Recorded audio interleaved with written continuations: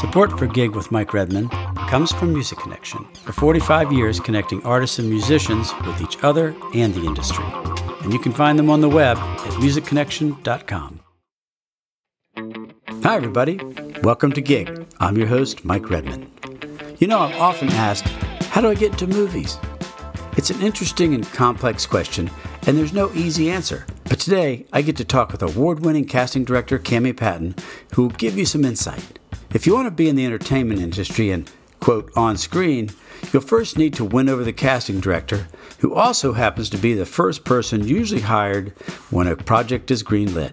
Cami is fun, smart, and obviously very good at what she does for a living. She's cast such shows as Justified, Silo, Pushing Daisies, The Americans, and over 100 other shows. This is a must-listen for anybody in the film industry. So let's get started. Well, hi, Cami.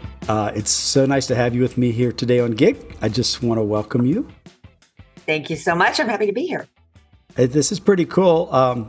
Graham Yost thinks the world of you. I keep doing shout-outs to him for slowly turning me onto his friend base, his friend list. He is the best. I think the world of him. Yeah, he really is. So could you just start off with hopefully a simple question? We'll start off with a simple question.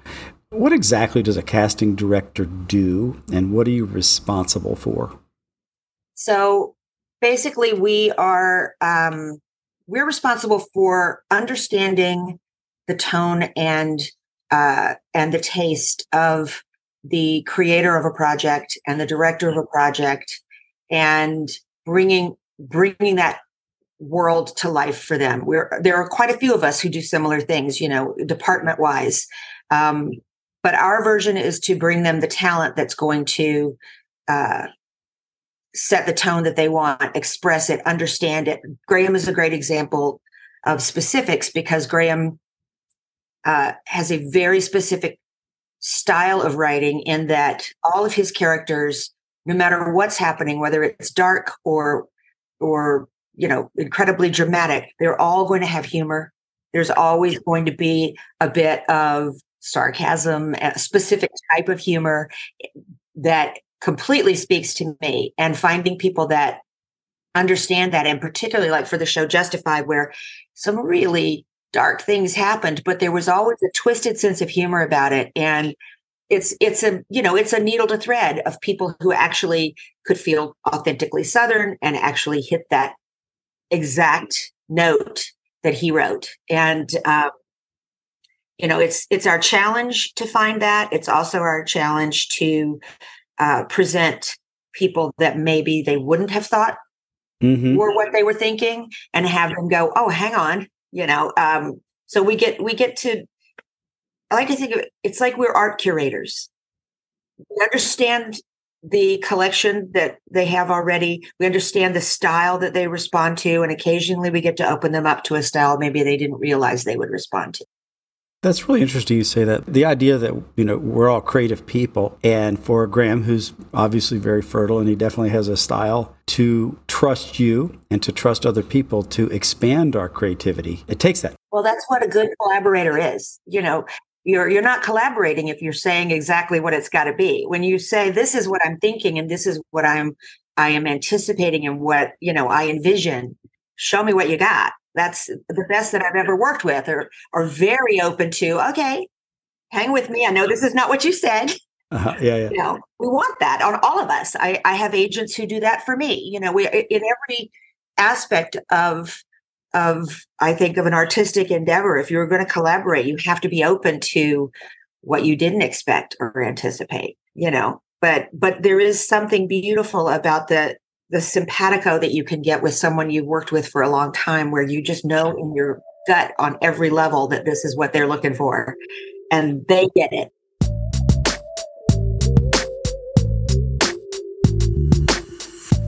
Some of the questions I ask you might seem weird, but I'm sure that you'll fix them for me. But is it weird to be on the other side of an interview? Yeah. It has been happening more lately. For a long time, I was very guarded about that. I feel like it's very easy, particularly for casting directors, for some reason, because of what we do, the way questions sometimes come to us, it's very easy for us to come off sounding differently than we intend, and so I've sort of always been very hesitant. One thing we do learn after a while is, this isn't brain surgery. That is one of my favorite, actually one of my first casting directors that I ever worked with when I was at Lorimar. We had a pool of casting directors that were amazing. And one of them was a woman named Doris Saba. And when the pressure was on, she would just start cackling in her office. We're flying. And she would be like, "We're not curing cancer."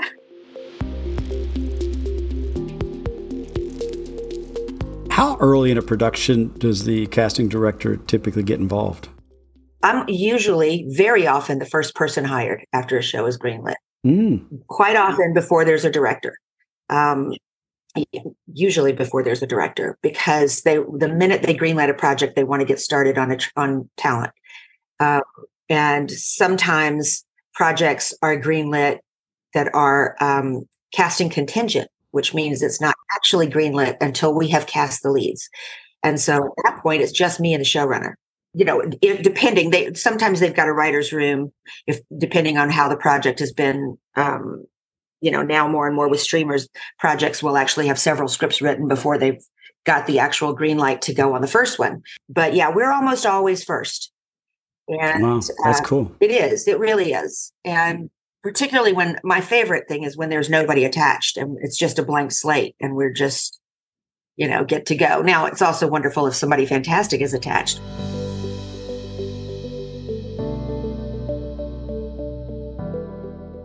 Graham's probably going to get mad at me. It's everybody that doesn't know. It's Graham Yost. You can look him up on IMDb.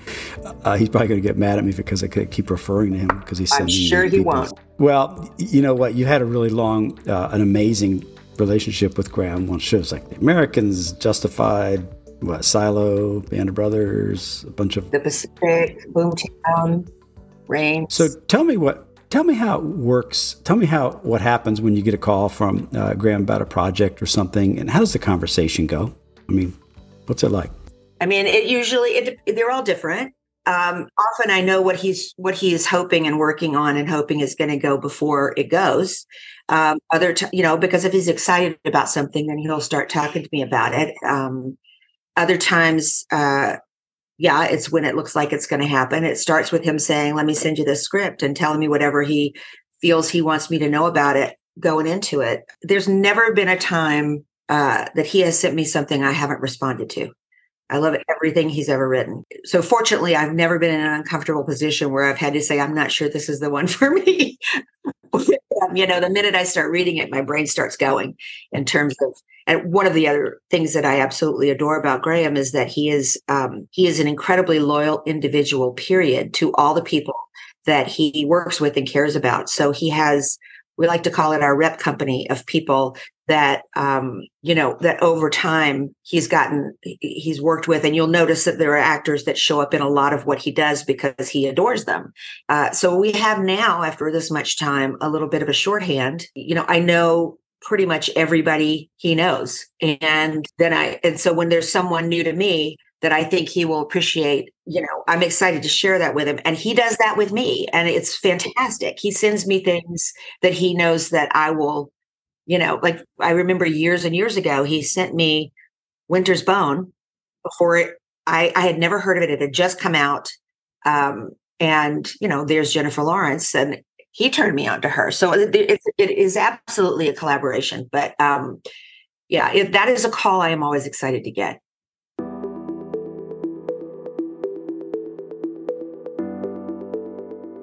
Take me inside of a casting session. How do you prepare? Who's involved? What types of things do you ask talent? How do you make the final selections? That kind of type of thing. Well, that has really evolved. And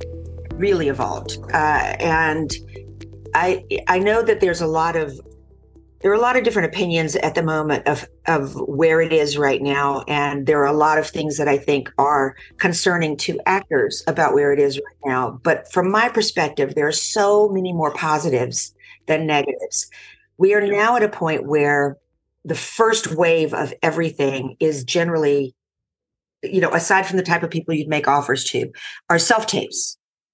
And the way I work it, I will send out requests for self-tapes, but I also always say that for anyone who feels that they, that would prefer it, I will happily Zoom with them and tape it myself. Because for some people, that's a better situation. In the old days, actors would come into the room, and if it was just me, it was me and my associate, it would be a much more relaxed environment. We could play with it a bit. We could, if they were close but didn't quite understand something. And then we would have callbacks with the producers, writers, director, and if it was for a series, for a pilot or whatnot, often a studio executive in that room. And the stakes are so much higher at that point. So if someone is just having an off day, or they walk in the door and see all of these faces and get nervous, there's so many things that can throw them off their game. And there are rooms that I've been in that are completely forgiving of that and get it and understand it and give people a chance to regroup. But there are also rooms that, particularly if they've already seen what they wanted to see and responded to someone, are not going to necessarily work hard with the next person to get them there. And I feel like that has held people back from doing their best work in certain times. And so what I appreciate now about where we are, first of all, I can cover so much more ground if I'm not limited to how many people I can see in this minute time span. And then if someone doesn't show on the day, that's a space someone didn't get to come and audition. And I can only physically get that many people in, right? Whereas I can put out self-tapes and see people from all over the world and be exposed to people I have never seen before. And it is so, and I also can say, okay, I'm looking at this self-tape. This person is not right at all for this part, but they're good. And I like this about them, and I'm going to remember them for this. And so I've learned new people, right? But I don't have to watch all 3 scenes of what they did, because I know this is not the answer. And so I'm still learning and being exposed to new people, but I'm able to, just spread my wings way further in terms of what we can find. And the actors are sending me what they feel is the best take of what they did. This is what they want to present to me. Okay. If it's wrong, but they're good and they could be right, then I will either go back to them with notes and ask them to retape, or offer to get on a Zoom and do it with them. But I can see if they're right. You know what I mean? Even if they take the wrong take, I can see if they're right for the role. There's an essence that you just get. So for me, I think that is even though actors, I think, feel that there's more pressure on them because in a vacuum, they're trying to interpret something and they don't have us there. I'll always get on the phone with someone if they have questions. I'll always get on the Zoom and do it with them if they would prefer.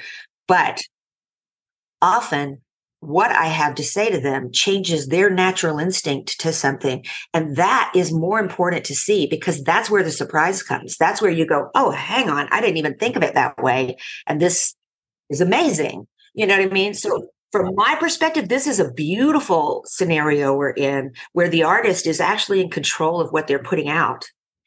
And, and then also my producers have seen it and are invested in it before they're at a situation where we're in the room with them or having a callback. So they know what they're capable of. And if it doesn't go right, then they're inclined to say, okay, here's what we liked about this. Let's take a little of that and let's do this. And you know what I mean?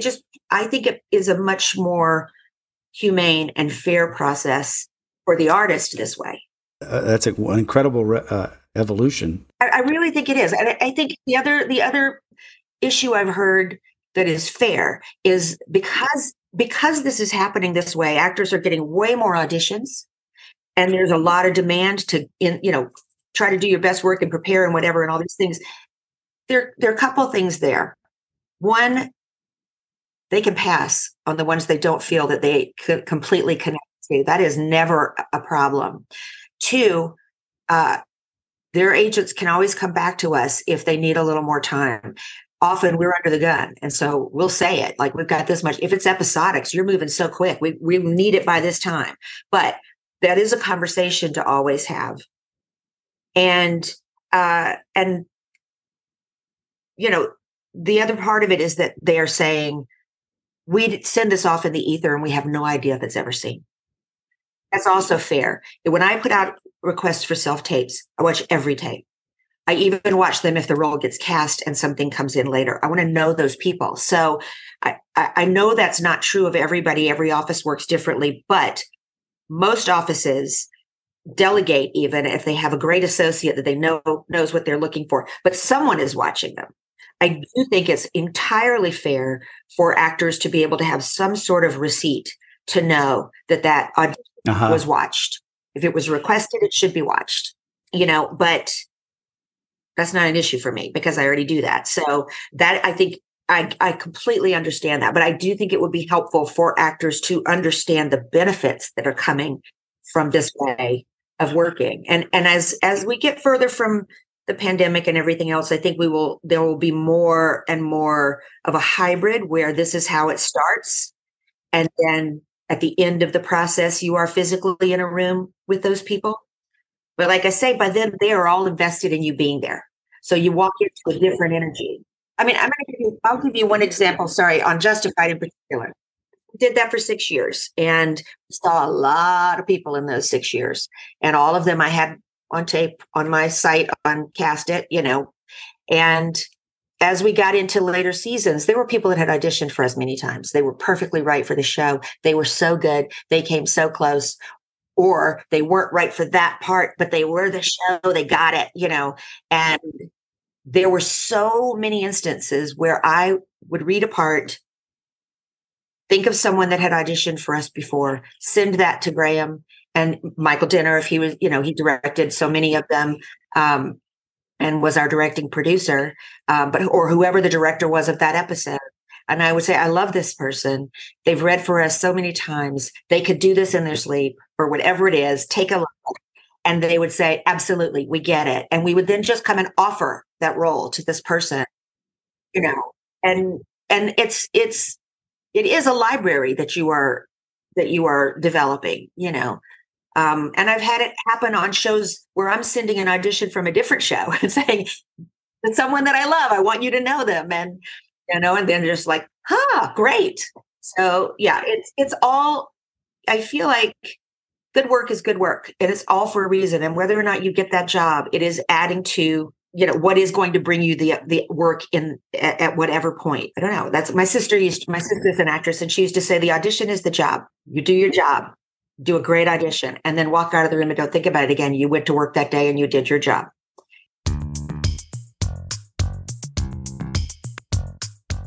Tell me about a time when you cast a show and it was a home run for the show and for you personally. Man, I have a lot. Well, I have a lot of them, thankfully. No, you can do more than one. Let's see. There was Pushing Daisies, where on the interview to meet the creator of the show, Brian Fuller, and my producers, we always, as a casting director, you want to know if you get in the tone, if you're understanding it. Barry Sonnenfeld was in this meeting as well, actually he wasn't on yet. Anyway, so you have ideas that you want to discuss, because if they feel perfect to you and and you're not in that ballpark, then you've misread the material. You know what I mean? So, and Pushing Daisies was another show that had an incredibly specific tone that people loved and responded to, but weren't always able to quite do as actors.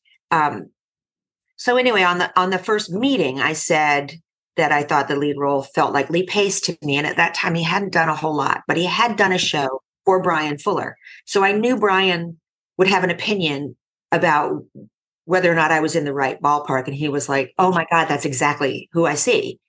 And so from the get-go, it's like, okay, I get it. We're in tune. I understand what you're looking for.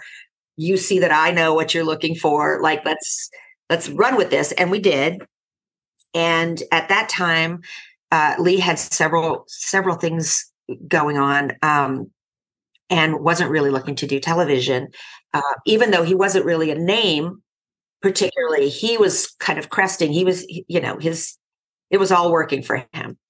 And so we went about the process of trying to cast that role, but always knowing Brian and I, in the back of our minds, that he was who we wanted. And thank God Brian had a relationship with him. So he had sort of reached out to Lee and kept kind of trying to entice him to consider it.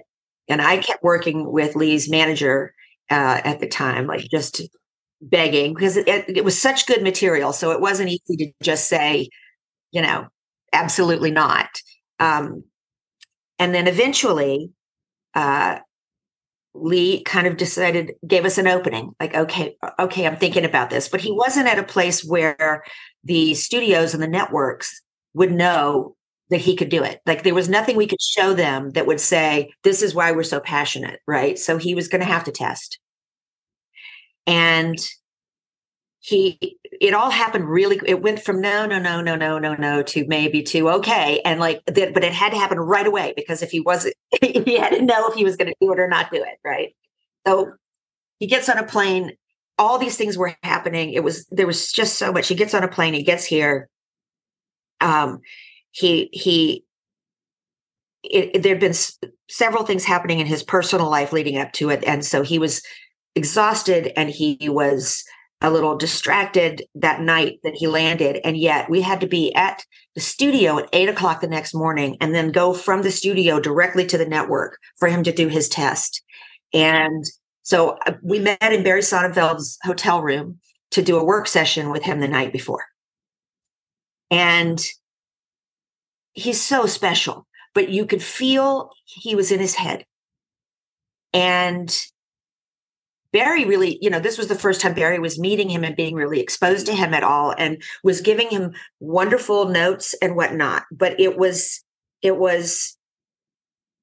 listening. It was not necessarily coming back out correctly, right? But it was something like you could like see it there, you could see it, but it just wasn't singing. And he went to bed. I went home. Everybody does. Barry looks at me right before and he's like, "What do you think?" And I said, I know it's in there. I know it's in there. I haven't seen it yet, but I know it's in there. And I'm like, I just how. And the next morning at 8:00, we walk into, oh God, I lost his name, Peter Roth, head of Warner Brothers. We walk into Peter Roth's, Barry Buck's office. Peter Roth walks in, and we do Lee comes in, and we say to him before, we're like, we really invested in him, Barry. We all loved him. We just, and in walks Lee, and he has taken in every single note in the most perfect way, and he just delivers it. It's just like, I have goosebumps thinking about it. It was so spectacular. And we all, like, our jaws were on the floor. He walked out. Barry's like, "That's the guy. This is our guy." And everybody in the room was like, "Yeah, he is. Yeah, he is." And their only worry was, now we're going to the network. We're taking one person. We're not giving them any other choice. They never like that. They always rail against it. What are we going to do? How are we going to set this up so that they understand, we're like, there's all that little whatever. We didn't have to. We got to the network. Steve McPherson was president at the time. Other things were happening. He was late, which then gives actors time to get in their head as they're out there pacing, waiting for this, like the momentum, you're feeling it kind of. Lee, he's perfection. He just did what he needed to do, orbiting until it was time, and walked in, and the light was just on. It's the only way I know how to describe it. Just radiated from him. And there was no question when he walked out of that room. They turned around and they were like, "Okay, who's the perfect Chuck for his Ned?" It wasn't even a conversation. It was like, obviously he's the guy. And that, is just, that's why we do this. That's exactly why cast characters do this job, to be in that moment and see someone claim it and just inhabit it.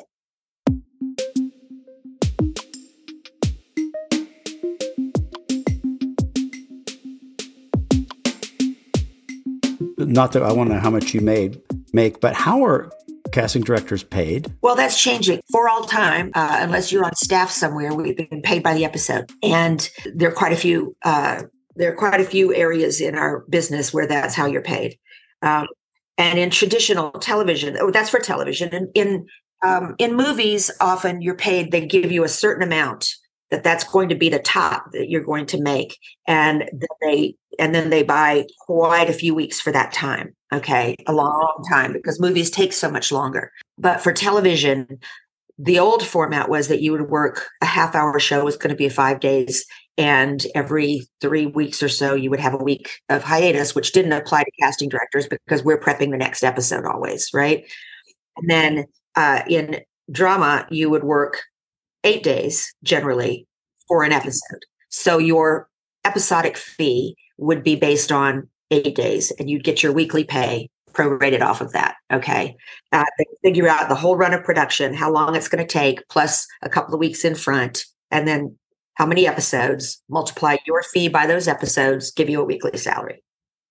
What's happened since streamers have become so prevalent, there are higher budgets, there are longer spans of time, there's a lot of cross-boarding of multiple episodes, and there's no real way to, we have all gone backwards, and this is part of what's happened to everyone. Actors may get a really nice episodic fee, but it's taking them way longer to shoot way fewer episodes, right? So for us, instead of doing 22 episodes in the same time frame, we're getting paid for 10 or 8 or 6 or whatever it is, but it's taking months.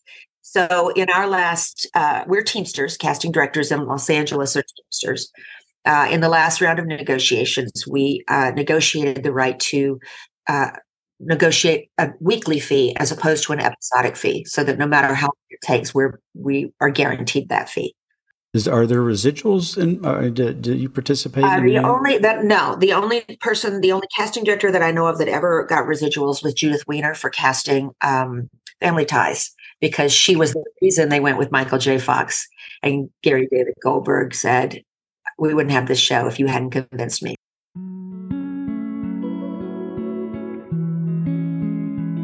For this episode, we're going to wrap up with this question, which is something I ask everybody.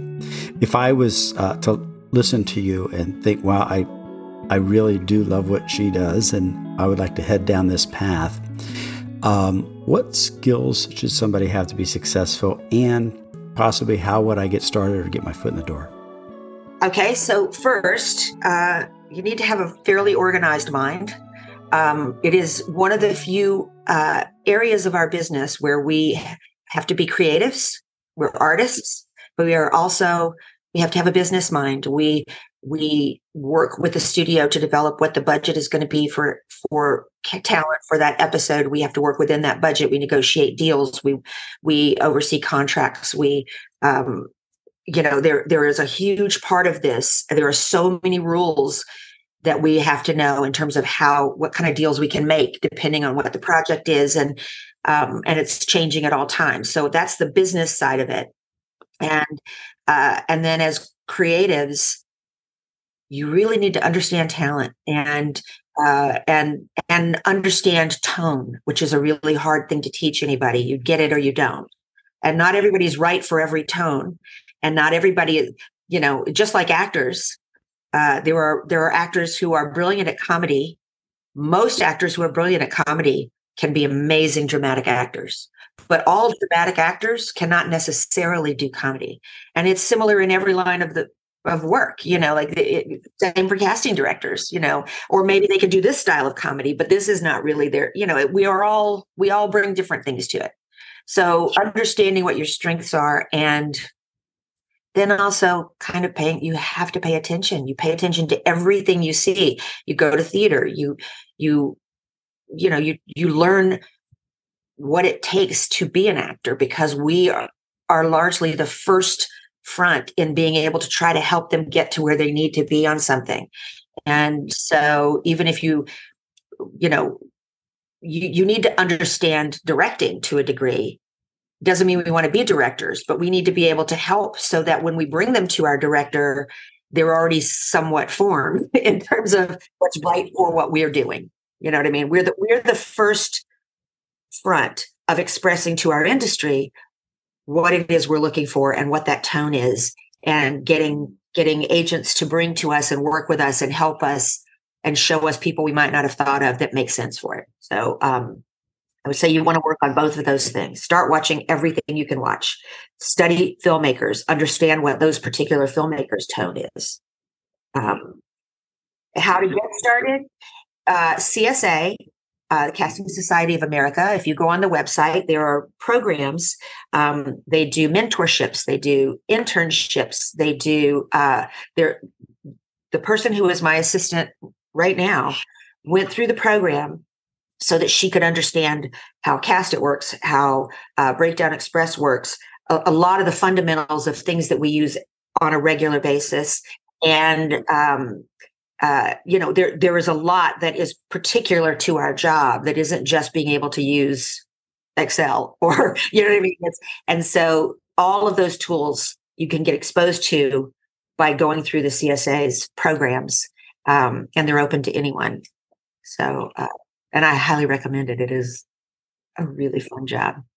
Cami, thank you so much. You're just, I can tell you, it'd be lovely to hang out with. I am going to come back to you. I just did my first podcast where they were so good. I said, I have to do 2 parts, and you're definitely, I'd like to do another one with you if you have some time. Brilliant. Anytime. A few months from now. Awesome. Thank you, Graham, one more time. Thank you, Graham, for everything. But I'll look forward to talking to you again. I'll stay in touch. Thank you so much. Sounds wonderful. Thank you. My pleasure. Bye-bye.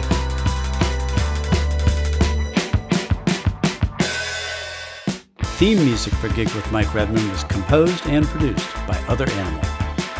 Thank you for joining me today for another episode of Gig with Mike Redmond. If you like what you heard, I'd ask that you subscribe and like us. And finally, if you have questions about a job or ideas for an episode, contact me at gigwithmikeredmond@gmail.com. Until next time, I'm Mike Redmond, signing off.